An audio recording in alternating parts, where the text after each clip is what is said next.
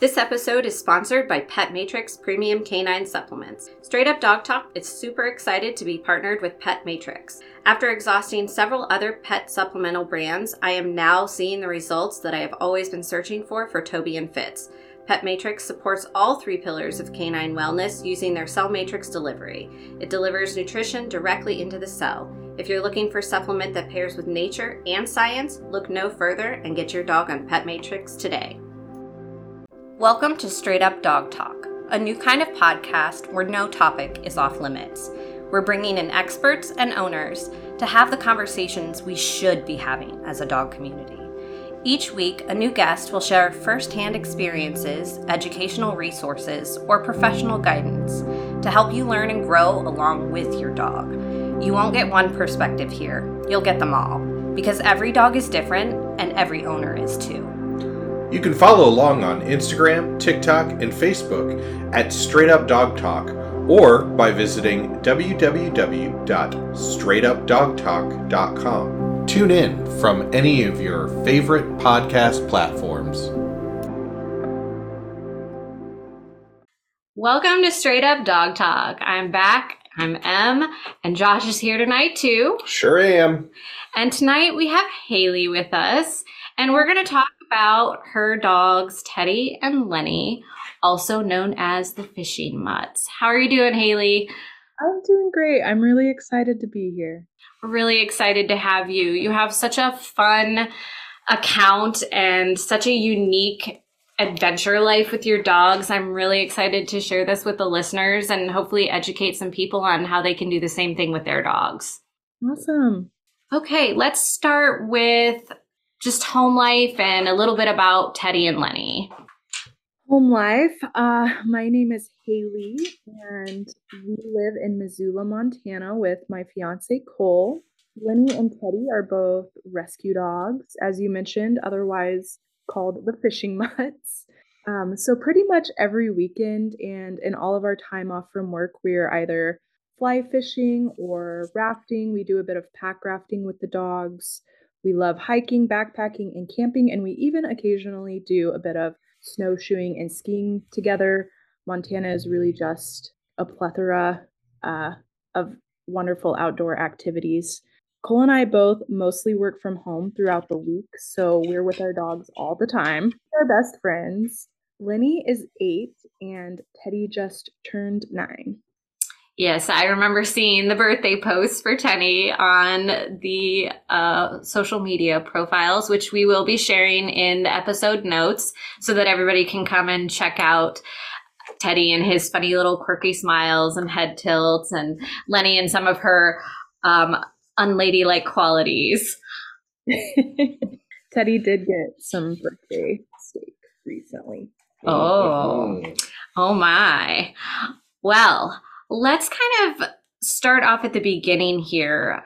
I had talked to you previously, and you had told me that you adopted Lennie and your fiance adopted Teddy. So why don't you just kind of give me the origins there and tell us how that all worked out? That is correct. So I found Lennie on the side of the road when I was in college. I believe she was about 6 months up to a year old at the time. She was not in good shape. She was underweight. She had parasites. She wasn't spayed or microchipped. She hated men. I tried to find her owner, but nobody claimed her. And so from there, I planned on finding her a home because I already had a dog and I lived with a few other college roommates who both also had dogs. There were 3 dogs in our house. We were all full-time students and all basically worked full-time as well. So we didn't think that we'd have time for another dog. But obviously we did not end up finding her a home, which I'm very thankful for. She actually sabotaged her first adoption, which I find pretty funny. It was with one of my best friends who claims that Lennie peed all over her house. And I have a hard time believing that because Lennie, in the 7 years that I have had her, has not had a single accident in the house. And I'm not exaggerating, but she must have known where she needed to be because she could.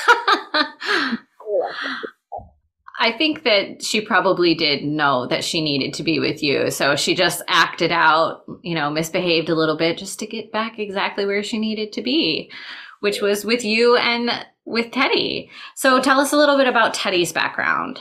So my fiance Cole adopted Teddy from a rescue out of Seattle, Washington when Teddy was only 8 weeks old. I did not know them at the time. Ted's litter was from Yakima, Washington.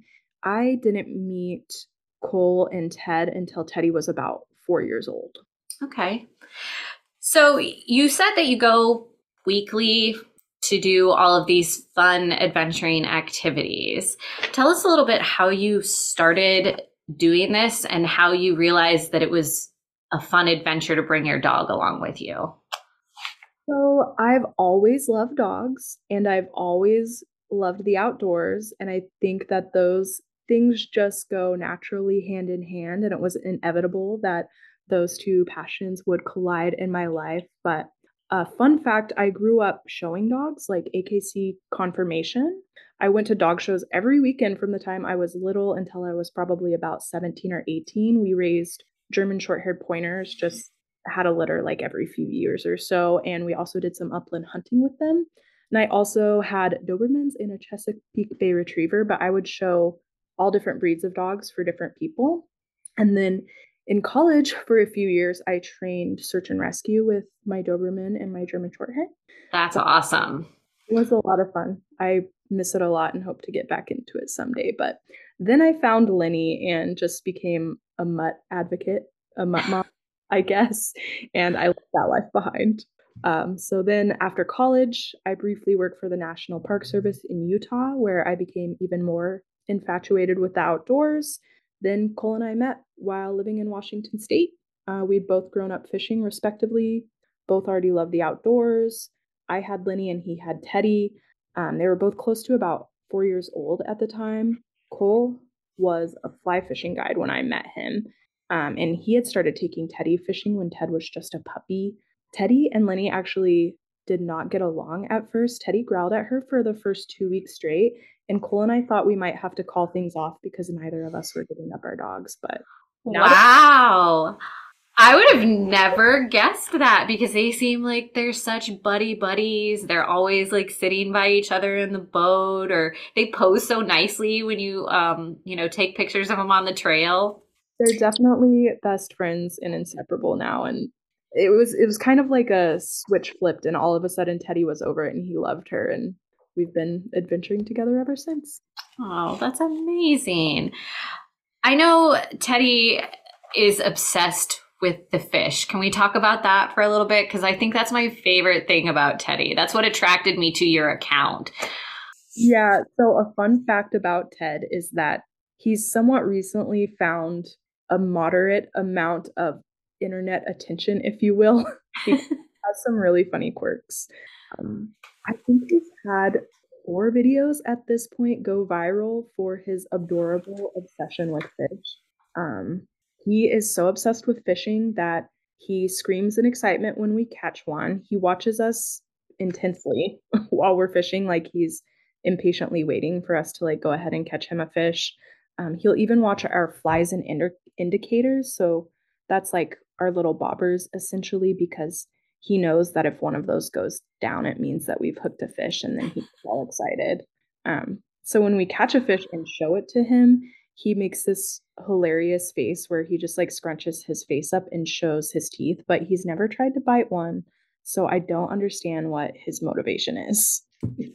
He just gets really excited, and you have some TikToks of him where he just makes this like hilarious little like woo woo, like almost growl at the same time noise. It just cracks me up. He's just so funny.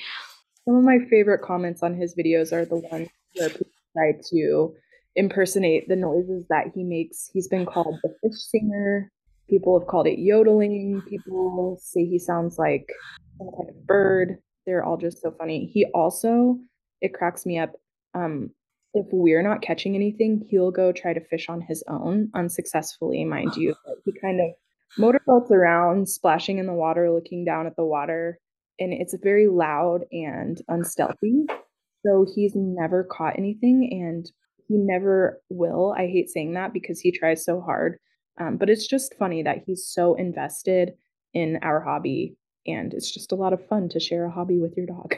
It is really, really, really cool. Now, there's something else that Teddy does that is really, really funny. And the last time you and I talked about it, you explained it so well. I'm going to let you describe what Teddy does when he begs. Oh my gosh. So he does this thing where he begs for food upside down. He like turns backwards and then turns his head backwards. Think like a little baby owl, how it kind of turns its head around. And he stares at us while we're eating, with his head turned backwards. It's like he's really working it. He started doing that on his own. We did not teach him to do that. He was just one day like, I wonder if this will work. And he turned his head around like he was in the movie The Exorcist. That's the $1,000,000 question. Does it work? It does work. That's good. I'm glad to know that it works for Ted.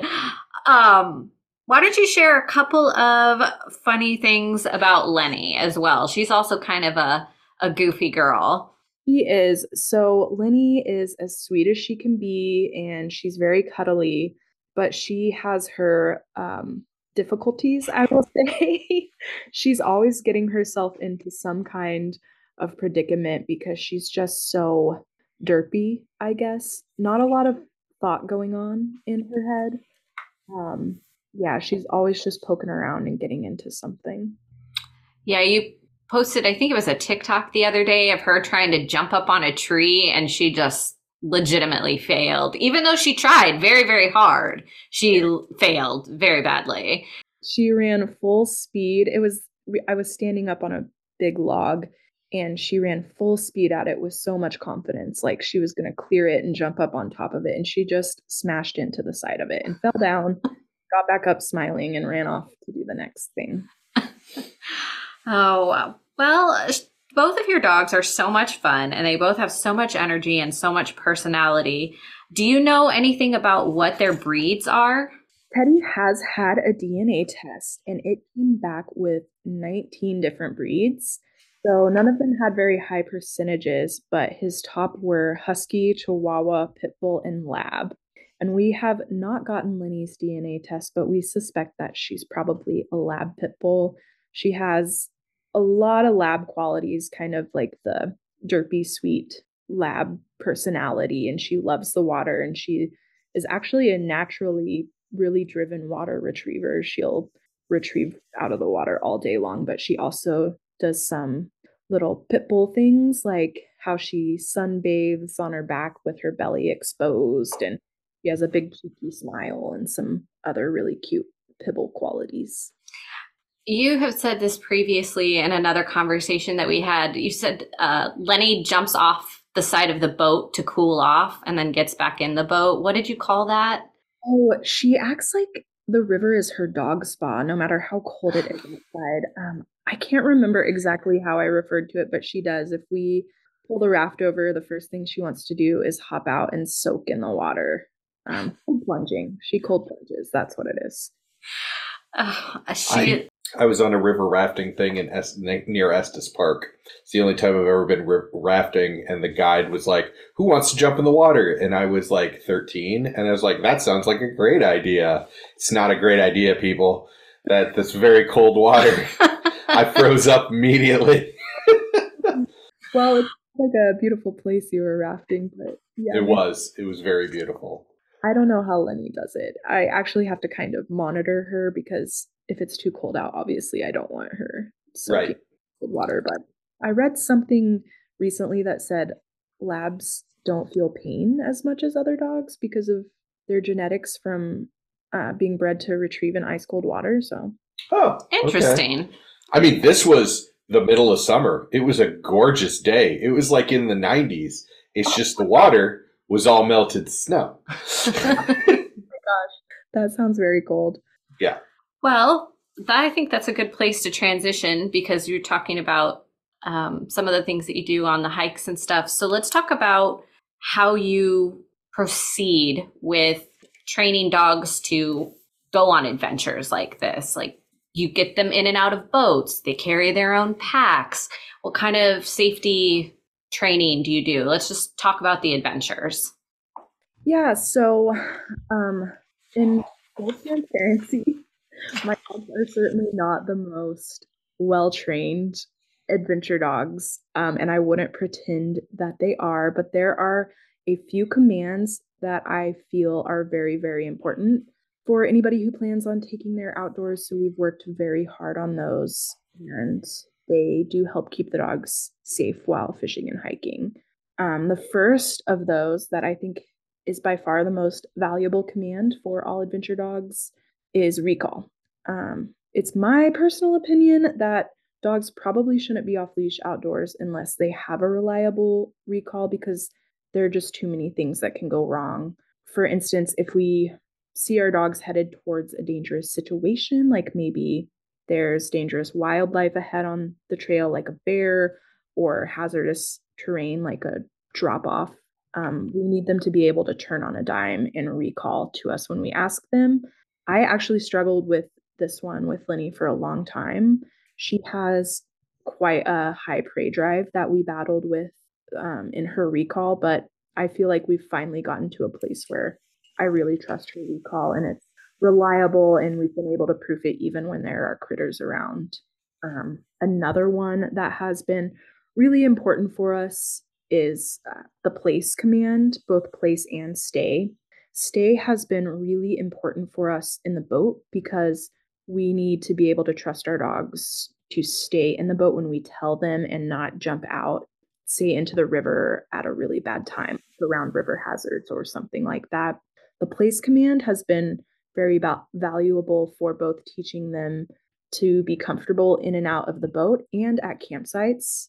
It kind of gives them direction and a place to relax, whether I've been using a little bed to be their place mat, and I can talk more about training them to get in and out of the boat, but essentially we use this little dog bed at both the campsites and in the boat, and they know that it's their place to go and stay, and they can kind of release some anxiety or overstimulation when they know that they have to lay down and be calm on their place bed. One command that I don't hear people talk about as often in the context of hiking and outdoor adventures, but that we have found very, very helpful is the heel command. I almost always have my dogs walk behind me on the trail in a heel position unless they're released. So unless we give them their release command, if we're in an area that's appropriate for them to run amok and be dogs, we will release them. But most of the time, the trail isn't the place for them to run wild. We want them to be walking behind us because it puts us between them and, say, again, wildlife. Most frequently, it puts us between them and other off-leash dogs coming along on the trail. Teddy has a slight amount of dog reactivity. He can be pretty selective, and it's really nice to be between him and another off-leash dog so that we can intercept the dog and not have an issue. The other area where the heel comes in really helpful is sometimes we're on terrain where I don't want to have them leashed because I want to use both of my hands. Let's say there's some like big rocks we're kind of scrambling up or something like that. When they're in a heel position, it shows them the safest path to walk. They're not going to kind of stray off. If I'm using both my hands, I'm not holding onto their leash. I also don't want them like clipped onto me where they could pull me backwards and I can fall and hurt myself. So having them reliably heel, they can follow my safe path and not stray off onto more dangerous terrain or something like that. The other point in that is that they're not ahead of us knocking rocks off onto us. So the heel command has been super valuable outdoors. And then there's one more that I struggle with Lennie. Again, it's always Lennie. Believe it, especially when we're on the river. We don't want her getting into, I don't know, dead fish that have washed up and that kind of thing. I have a funny story about Leave It with Lennie that might not reflect on me as a dog owner in the most positive light, but We're all here to learn together, and I'm just here to be honest with you guys. So this story in retrospect gives me a chuckle. One time I was camping with Lennie at an alpine lake, and Cole and I had caught a fish that we planned to eat for dinner. It was just a small little trout, and we had killed it and left it on partially submerged in the water on the shore so that it would stay cool until dinner time. And Cole and Teddy fell asleep taking a nap, and I went and sat by them, and it's on this big rock, and the warm sun is hitting me. And I had Lennie on a leash, and I had her leash looped around my wrist. And I thought I'm going to stay up while they're sleeping so that I can watch the dogs. But I ended up falling asleep, and I heard a commotion like splashing in the water. And I wake up and look to the shore just in time to see Lennie scarfing down this trout that we had caught whole. Just like, oh no. just the way that a pelican would like open its gullet and inhale something. And I yelled at her to leave it. And of course, the first thing that she does is inhale it faster. So I'm terrified that she's going to choke, or the bones are going to hurt her, or something like that. So I rush over there and I try to get it out of her mouth, but I just see like the tail slip down her throat. Thankfully, it wasn't a very big fish and she didn't choke, and we were really remote, so there was nothing that I could do at that time. And when we got back to civilization, I immediately called the vet, and he was very unconcerned and said that a trout from a pristine alpine lake is probably one of the most nutritious things she could eat. And if she hadn't choked already, she was going to be fine. But after that, we started working on the leave it command a little bit more seriously. I can see where that would be a really important command to have. And my dog Toby is very much like Lennie and would have definitely swallowed the whole fish if it was possible. He's eaten an entire 6-inch sub when I have left the room and, thought it was fine, said leave it, walked away, and he has jumped up on the table and devoured a 6-inch sub. And we're talking about like a 12-pound Chihuahua mix here. So that's absolutely impressive. It is impressive, actually. I was quite shocked that he did that, and so quickly too. So it sounds like Lennie has a talent for scarfing as well. Yes. This episode features a paid partnership with Tag for My Pet. Tag for My Pet is a family-owned business that was started due to the loss of a family pet that never returned home. Tag for My Pet believes that every pet deserves a unique identity that reflects their personality and style. Their tags come in various designs and are made with high-quality materials to ensure that they are durable. Tag for My Pet invites you to join them in celebrating our love for pets and giving them the identity they deserve, while creating a happier and safer world for our beloved companions. So let's talk a little bit more about the training with the boat. As you mentioned with the place command, how did you initially introduce the dogs to the boat? Yeah, so another full transparency statement. My dogs are not always the best boat dogs. I have friends who have dogs that just curl up in the raft and they lay down and they nap for the entire day. My dogs are not that chill. I mentioned both of them have some underlying anxiety. They generally enjoy boating with us. Otherwise, I wouldn't force them to go. But I wish I had introduced them to the boats in a more structured manner. When Cole and I first started rafting, we were young and I guess not the most educated or thoughtful dog parents. Side note, honestly, the dog community that I've found on Instagram, where I met you, Emily, has enlightened and educated me in so many ways. But this was before that. Obviously, they had some basic training and new basic commands going into this, but otherwise, we really just started taking them on the raft and they figured it out. But now we're doing some backtracking and trying to add some more structured training and positive associations with the rafts now that we know a little bit more. And so we take them on 2 different sizes of rafts, and the way that we've introduced them is a little bit different for both. One is our full-sized 14-foot raft, and the others are our small pack rafts, which basically just think like the size of a little inflatable kayak. For the big raft, the place command and just direction exercises and use of high value treats have been super valuable. We have a water resistant dog bed that we use to teach them the place command. So we taught them the place command, in our living room or in the yard or wherever on that same bed. And then we transferred that bed into the large raft and they lay on that while we're floating on the river. And I always have high value treats accessible. So if they start to get anxious about something while we're on the boat, we just work on redirecting their focus. Maybe I'll have them do a sit and stay exercise or something to redirect their attention, and then they get high value treats out of it.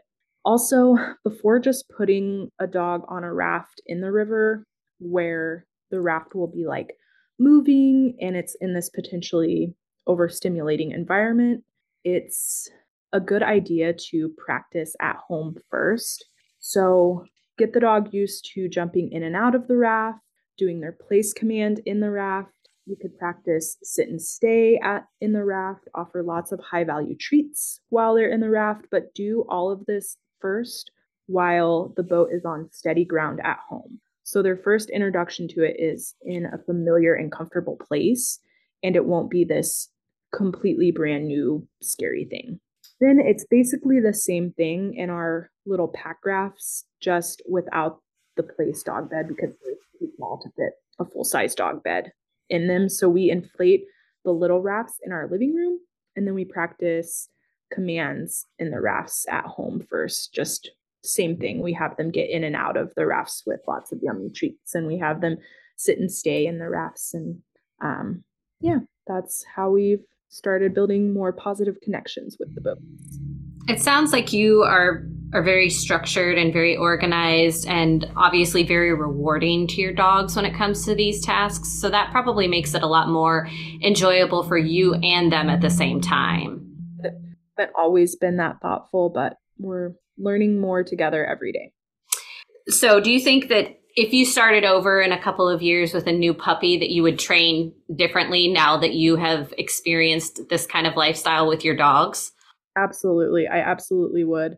One thing I can say that I think I did right with my current dogs is not skipping the foundational learning. Obviously, for example, leash training needs to come before hiking. Socialization needs to come before, we're in group activities outdoors, those kinds of things. I would do that again, but definitely for the more specific things that we're doing, like boating, I would train them in a more structured environment.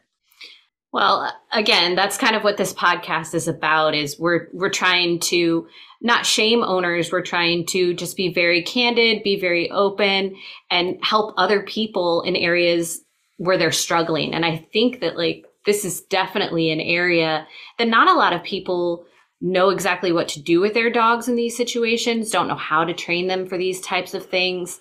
And there's so many things that can go wrong in these situations that I think it's really important that you approach it in the proper way. And it sounds like you guys are really getting there. Well, I really appreciate that. Let's talk about some of the scary things that can happen on the hikes or in the boating, like hazards and other dangerous things, that just can potentially pop up, and how you kind of prepare for these things and train your dogs to work around certain situations. Absolutely. There are so many good things that come with adventuring with dogs in the wilderness, but there's also so much that can potentially go wrong without the right knowledge and preparedness. Some of the hazards that I can think of, I guess I'll just start with river hazards because that's mostly where we're recreating. So the first major river hazard that comes to my mind are log jams or other structures we refer to as strainers. So just think like a pile or cluster of logs in the river. It could also be big rocks or chunks of concrete. These are some of the most dangerous river hazards because you can get pinned against them or tangled up inside of them. These are especially dangerous where a swift current is hitting them. So think about how a pasta strainer has holes in it big enough to allow the water to run through, but not big enough to allow the pasta to run through it. The same thing can happen with your whole body if you get pinned up against a river strainer, and then you might not be able to fight the force of the current passing you in order to get off of it.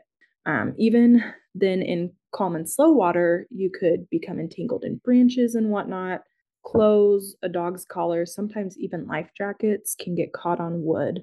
So basically, you don't want to mess around with log jams, and you certainly don't want your dog swimming upstream of a log jam where the current is flowing downstream into it, because you wouldn't want your dog to get caught into that. Yeah, that's definitely something that I don't think the normal everyday person would think about.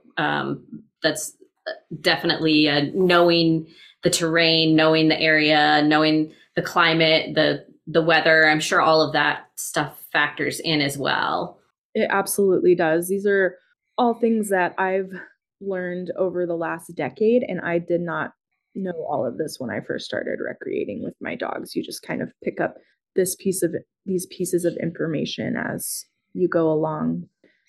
Well, it also sounds like those are things that anyone that is going to be doing the activity in the first place should know.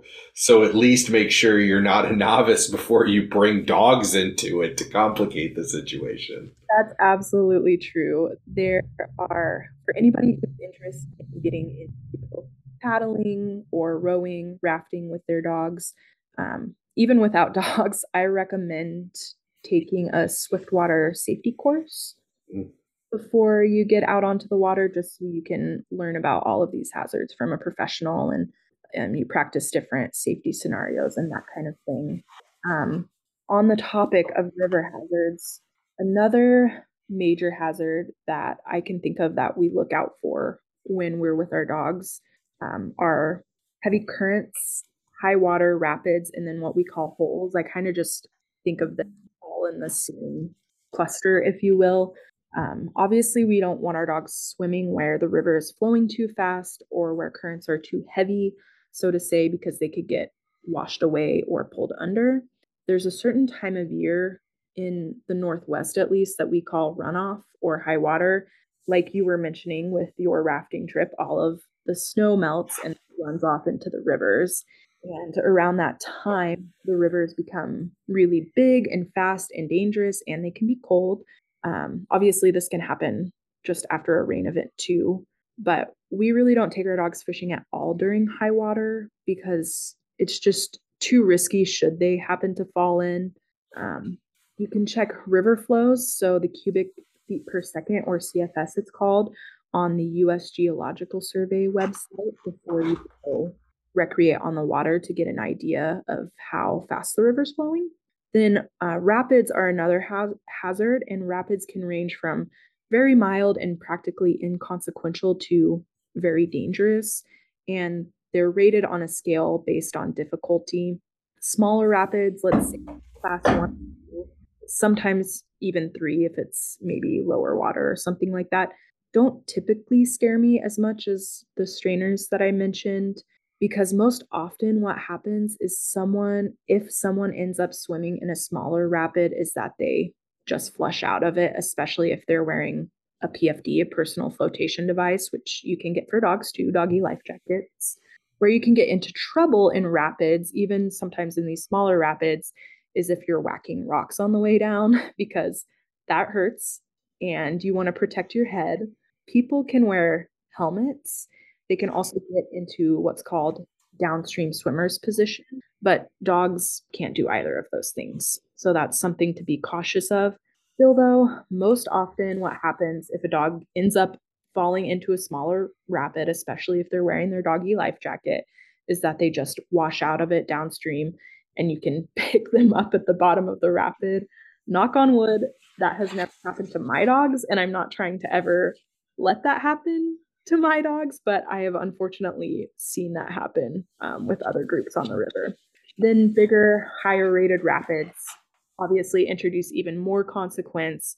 For example, maybe there's something dangerous in the middle of the rapid that you need to avoid, like a big rock or maybe there's a big dangerous hole, they're called. A hole is anywhere where water flows down and then back onto itself. So think of like the white churning spray that you see at the bottom of a waterfall. That could be considered a hole, and those don't have to be at the bottom of a waterfall. Just an example, they can occur throughout the river. Sometimes they're at the bottom of rapids. That type of water can be very dangerous if it's strong enough because it can pull you under, or you can kind of just get stuck in it. Man-made structures in the river, like low-head dams and diversion dams, can also create these dangerous kind of currents, these like sucking currents. So we try not to let our dogs near any of those structures. And it's good to be able to identify what a hole is, that big swirling, churning water, so that you don't let your dog swim near that either. So this is definitely not an activity that you should undertake with any lightheartedness at all. This is definitely a very structured hike, adventure, day trip, camping. Well planned situation. And prepared. Yeah, this is not something that I'd bring Artemis. I mean, I am not an experienced hiker, adventurer. Like the river rafting trip I mentioned was 31 years ago, and it was the last time I think I've been in a river. So I don't intend with all of this. I don't intend to scare anybody away from doing these activities because, knock on wood, most of the time, nothing goes wrong. It's just important to know what could happen. The things that I'm describing are worst case scenarios. And there's, as I mentioned, a ton of good that happens adventuring outdoors with your dog. And most of the time, our experience is good. It's just important to be aware of these things before you head out. Absolutely. Right. It's a common sense thing. Yes, exactly. It's a common sense thing. But also, I think that it is okay to scare the listeners just a little bit because, like you said, worst case scenario, something bad could happen, and not just in the water. Let's talk a little bit about wildlife, because you and I had a conversation about this the other day, and you enlightened me with a fact about bears that I had absolutely no idea was even a statistic. Yeah, so here in Montana, we have a lot of wildlife, some of which can be dangerous. Grizzly bears, I'm looking at you. Moose are not to be messed with either. We have rattlesnakes, porcupines, mountain lions, you name it. The fact that you mentioned is that off-leash dogs actually cause grizzly bear attacks. And it's a misconception that dogs deter bears, at least grizzlies. So what often happens if an off-leash dog is a bit of ahead of its owner on trail and it encounters the grizzly bear first, obviously the bear is this big, strange, smelly, startling thing. So many dogs are inclined to run at the bear barking, especially if they want to protect their owners. Unlike a black bear, which is more likely to run away, a grizzly bear is more likely to heed the dog's challenge or want to eliminate it as a threat. So the bear charges back at the dog, then the dog gets scared with this huge animal chasing it, and the dog runs straight back to the owner. Unfortunately, the angry bear is following as the dog leads it back to the owner. And I did say that black bears are typically more likely to run, which they are, but they shouldn't be underestimated either because they have been known to attack dogs. There has been a recent string of that in British Columbia, unfortunately. And another consideration that I think falls into the wildlife category, aside from encountering dangerous wildlife or needing to avoid dangerous wildlife, is that dogs can get lost while chasing wildlife. That's another danger. That's another area where that recall is really, really important. Right. What about plant life? What do you guys do to mitigate the dogs eating a plant or getting into plants, or, areas that are wooded with burrs and things like that? How do you mitigate where they stay with that beyond like the heel command? There certainly are plants that are going to be toxic to dogs, or spiny plants like cacti that can hurt dogs. Thankfully, our dogs do not have coats that really attract burrs and that kind of thing. So I haven't had to deal with that personally.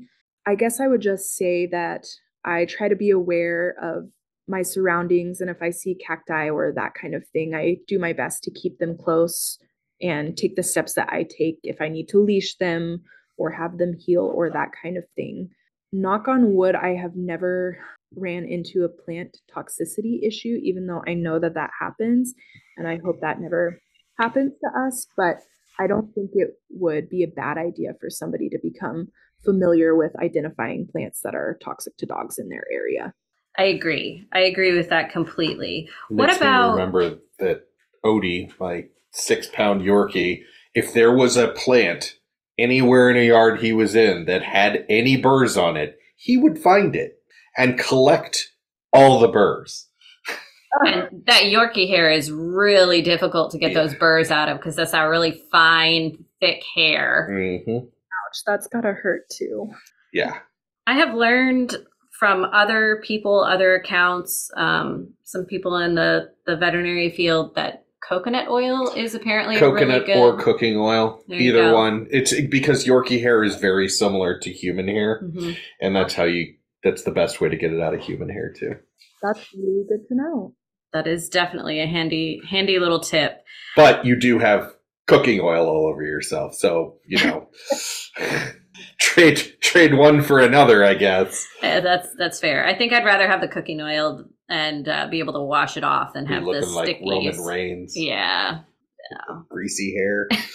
Don't go into bear country with the cooking oil on. Right. Yeah, don't do that. Don't do that. I know that you also have the dogs carry their own packs. Can you tell us a little bit about what you put in the dogs' packs for the hikes and items that you think are absolutely, necessary for them to have on them, and approximately how much weight you allow them to carry? Absolutely. So our dogs do typically carry their own backpacks, especially if we're doing longer multi-day trips and we're carrying more. I don't typically make them carry all of the items that I pack for them. I split items up between my own pack and their pack, but some of the items that I always carry if we're going into the backcountry, say on a backpacking trip, a dog-friendly first aid kit. I think that's really important. I've always carried my own first aid kit. It was just a pre-assembled one that I bought from REI for backpacking. It's a little lightweight one, and not all of the items in that transferred to use on dogs. So I cross-checked instead of carrying 2 separate first aid kits, one for the dog and for make pre-packaged doggy first aid kits too. I cross-checked what was in my first aid kit against what's included in a dog first aid kit. I just doggy first aid pamphlet because I'm not going to be able to remember all of those things off the top of my head when I'm out in the backcountry, and I probably won't have cell service. An allergic reaction while we were by ourselves out on a backpacking trip, and we were pretty remote, and that was very scary. And I was able to use my little laminated notes to remember what dose of Benadryl to give her. Oh, that's incredible. I can actually tell you guys that it's 1 milligram per pound as a vet tech. That's like one of those things that we get hammered into our heads because Benadryl and allergic reactions is such a massive thing. I had a Weimaraner that I used to watch that was a wheat colored Weimaraner, and it got stung by a bee and had an allergic reaction. And I had to put him into my car and take him to the emergency vet. And I will tell you what, I am glad that that was not my dog, because I've never written a check for that kind of money in my life before. But I am also glad that I knew what I knew, because if I hadn't stuffed all that Benadryl down his throat, he probably wouldn't have made it. Mm-hmm. Well, I'm so glad that you knew that. You'd think that can you repeat the one per... 1 milligram per pound. That would be so easy to remember. I don't know why I can't remember that, but no, I think it's great that you have a little booklet that helps you, because I go into what I call crisis mode, because I worked in a vet clinic, and when emergencies happen and somebody brings in a dog that's hit by a car or bit by a snake or some other terrible thing, you just have to switch off those emotions and dive right into it. And so like all of those facts are just right at the top of my head. Whereas if you're not used to being in that crisis situation all of the time, you don't remember those things because you don't have to. So a booklet is a fantastic idea. Right. That's a really good point. So on top of the booklet, we carry however much food we're going to need for them. We determine if we need to carry all of our water or if there's going to be water available on the trail. So if the trail follows a stream or we're hiking a short hike to an alpine lake, we maybe don't need to carry much of our own water. But I always try to carry more water than we anticipate we need because it's better to have too much than to get stuck in the heat or something without water. I sometimes carry little boots for them, and I don't make them wear the boots while we're hiking, but we've ran into situations where a trail was really rocky and it bothered their feet. So it's good to have boots just in case. Or let's say you get caught in sunlight and the trail gets really hot. That happens sometimes, like on the hard packed dirt trails, they can get really hot and irritate the dog's feet. So it's good to have boots with us. I carry a little, it's called an emergency rescue sling. It doesn't weigh very much, but it's just in case of an emergency, you can use it as a backpack and carry your dog out. Lennie has actually had TPLO surgery, and I am so grateful that she got that injury at home and not when we were out on the trail. But it would have been, had we had that happened out on the trail, it would have been really nice to have that little emergency carry sling to get her out of there because she wouldn't have been able to walk out. We also carry doggy waste bags. I usually carry something to carry the waste bags in so that they don't end up smelling, maybe like a little waterproof dry bag or something like that. I always have high value treats on hand because you never know when you need to recall or give another command. We typically carry something for warmth for both sleeping, and then if it's cold outside, maybe they need a jacket. So they have their own little doggy sleeping bag that they sleep in. It packs down really small. It doesn't take up much weight. Obviously, collar and leash. And then when we're fishing, we always pack their life jackets. Yeah, it sounds like you guys really prepare for every situation, and that is definitely admirable. While we're on the topic of preparedness, is there any times that you don't bring the dogs with you due to situational conditions? And if so, what are those? There absolutely are times that we leave our dogs at home. As much as we want to include them on our adventures all of the time, not all adventures are suitable or safe for dogs. So it's important to know when to draw the line and leave them home. The other thing is that my dogs love to go on adventures, but not every individual dog is going to be an adventure dog and enjoy that. So definitely, I don't think that owners should feel guilt when they need to leave their dogs at home. Sometimes that's the safest thing. For example, every summer, Cole and I go on 1 or 2 rafting trips where the rapids are just too big for us to feel comfortable having the dogs with us. And they either stay with relatives or go to boarding. But it is important to know to put the line and not put your dog in a compromising situation. No, and I completely agree with you. Fitz is not the type of dog that would do well on those kind of adventures. This dog doesn't like to leave any area that's not familiar to him. We can't even go on walks because he gets too anxious. So he would just rather stay in his backyard and play with the ball. And if that means that I need to hire a pet sitter to come over and play ball with him so that I can go on vacation, then that's what I'm going to do. And just like you said, owner guilt, owner shame, these are things that we're trying to eliminate and help people get through with this podcast.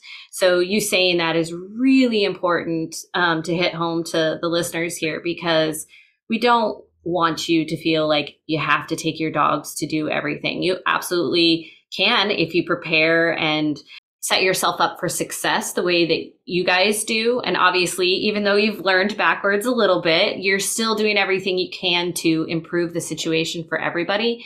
And that's what's the most important. You're making sure that everybody's happy. And that's very admirable.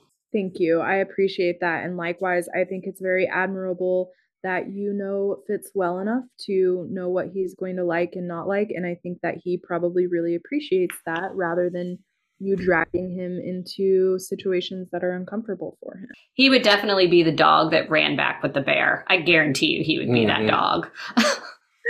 Toby would be the one to try and fight the bear. And Toby would try to fight the bear. My 12 but he's pound, Chihuahua. Yeah, 12-pound Chihuahua all up in there, which is so funny because you said that Lennie has Chihuahua in him, and or not Lennie, Teddy has Chihuahua in him, and they're bigger dogs. How much do they weigh? He is about 60 and Lennie's 65, 70. It's so funny. You see that the little Chihuahua, and you look at Lennie's picture, and you would never see it. We're going to share your socials on the podcast episode details, so everybody can check out the fishing mutts and learn a little bit more about them. Is there anything else that you would like to share with the listeners as far as the adventures or just day-to-day life about the dogs or in Warning? No, I really don't have much else. I do just want to say one more point for anybody who's hoping to get outside and adventure with their dog who maybe is new to it. Don't be ashamed in building up slowly. Everything that I talked about, I've learned over a decade, and I've thankfully had trustworthy friends and mentors help myself and my dogs learn how to do all of these things. And another point is that there's probably a course or a guide or instruction for almost outdoor skill you could want to have these days. So don't be afraid to ask for help and start slow if you're not confident in your safety in the outdoors. But I don't intend to scare anybody with the safety talk or discourage anybody from getting outdoors. And there comes a point when you just have to start doing something. Otherwise, you're never going to do it. So if that's something you want in your life, don't be afraid to get out there and start. That's incredible. It's great advice. And we will get the links for some of those courses that you mentioned. And we'll also put those in the episode details so that people can kind of figure out where some of those courses are available in their local areas. And I think that pretty much wraps it up. It was really great to have you. And I can't wait to see more pictures of Teddy smiling at fish and Lennie having some more of her silly moments out on the trails. It was really great having you. Thank you so much for being here, Halie. Thank you for having me. This has been awesome. All right, guys, we're going to wrap it up for this episode, and we will see you next week. Straight Up Dog Talk was created by Emily Breslin. It is edited, produced, and co-hosted by Josh Wasta under the supervision of Straight Up Dog Talk, LLC, and Emily Breslin. If you're enjoying this podcast, follow or subscribe to be sure you don't miss an episode, and leave us a review on your favorite platform. Looking for more honest and relatable dog content? Check out our sister show, Unpacked, with Jerry Sheriff and Madison Simpson. Thanks for listening to Straight Up Dog Talk. See you next week.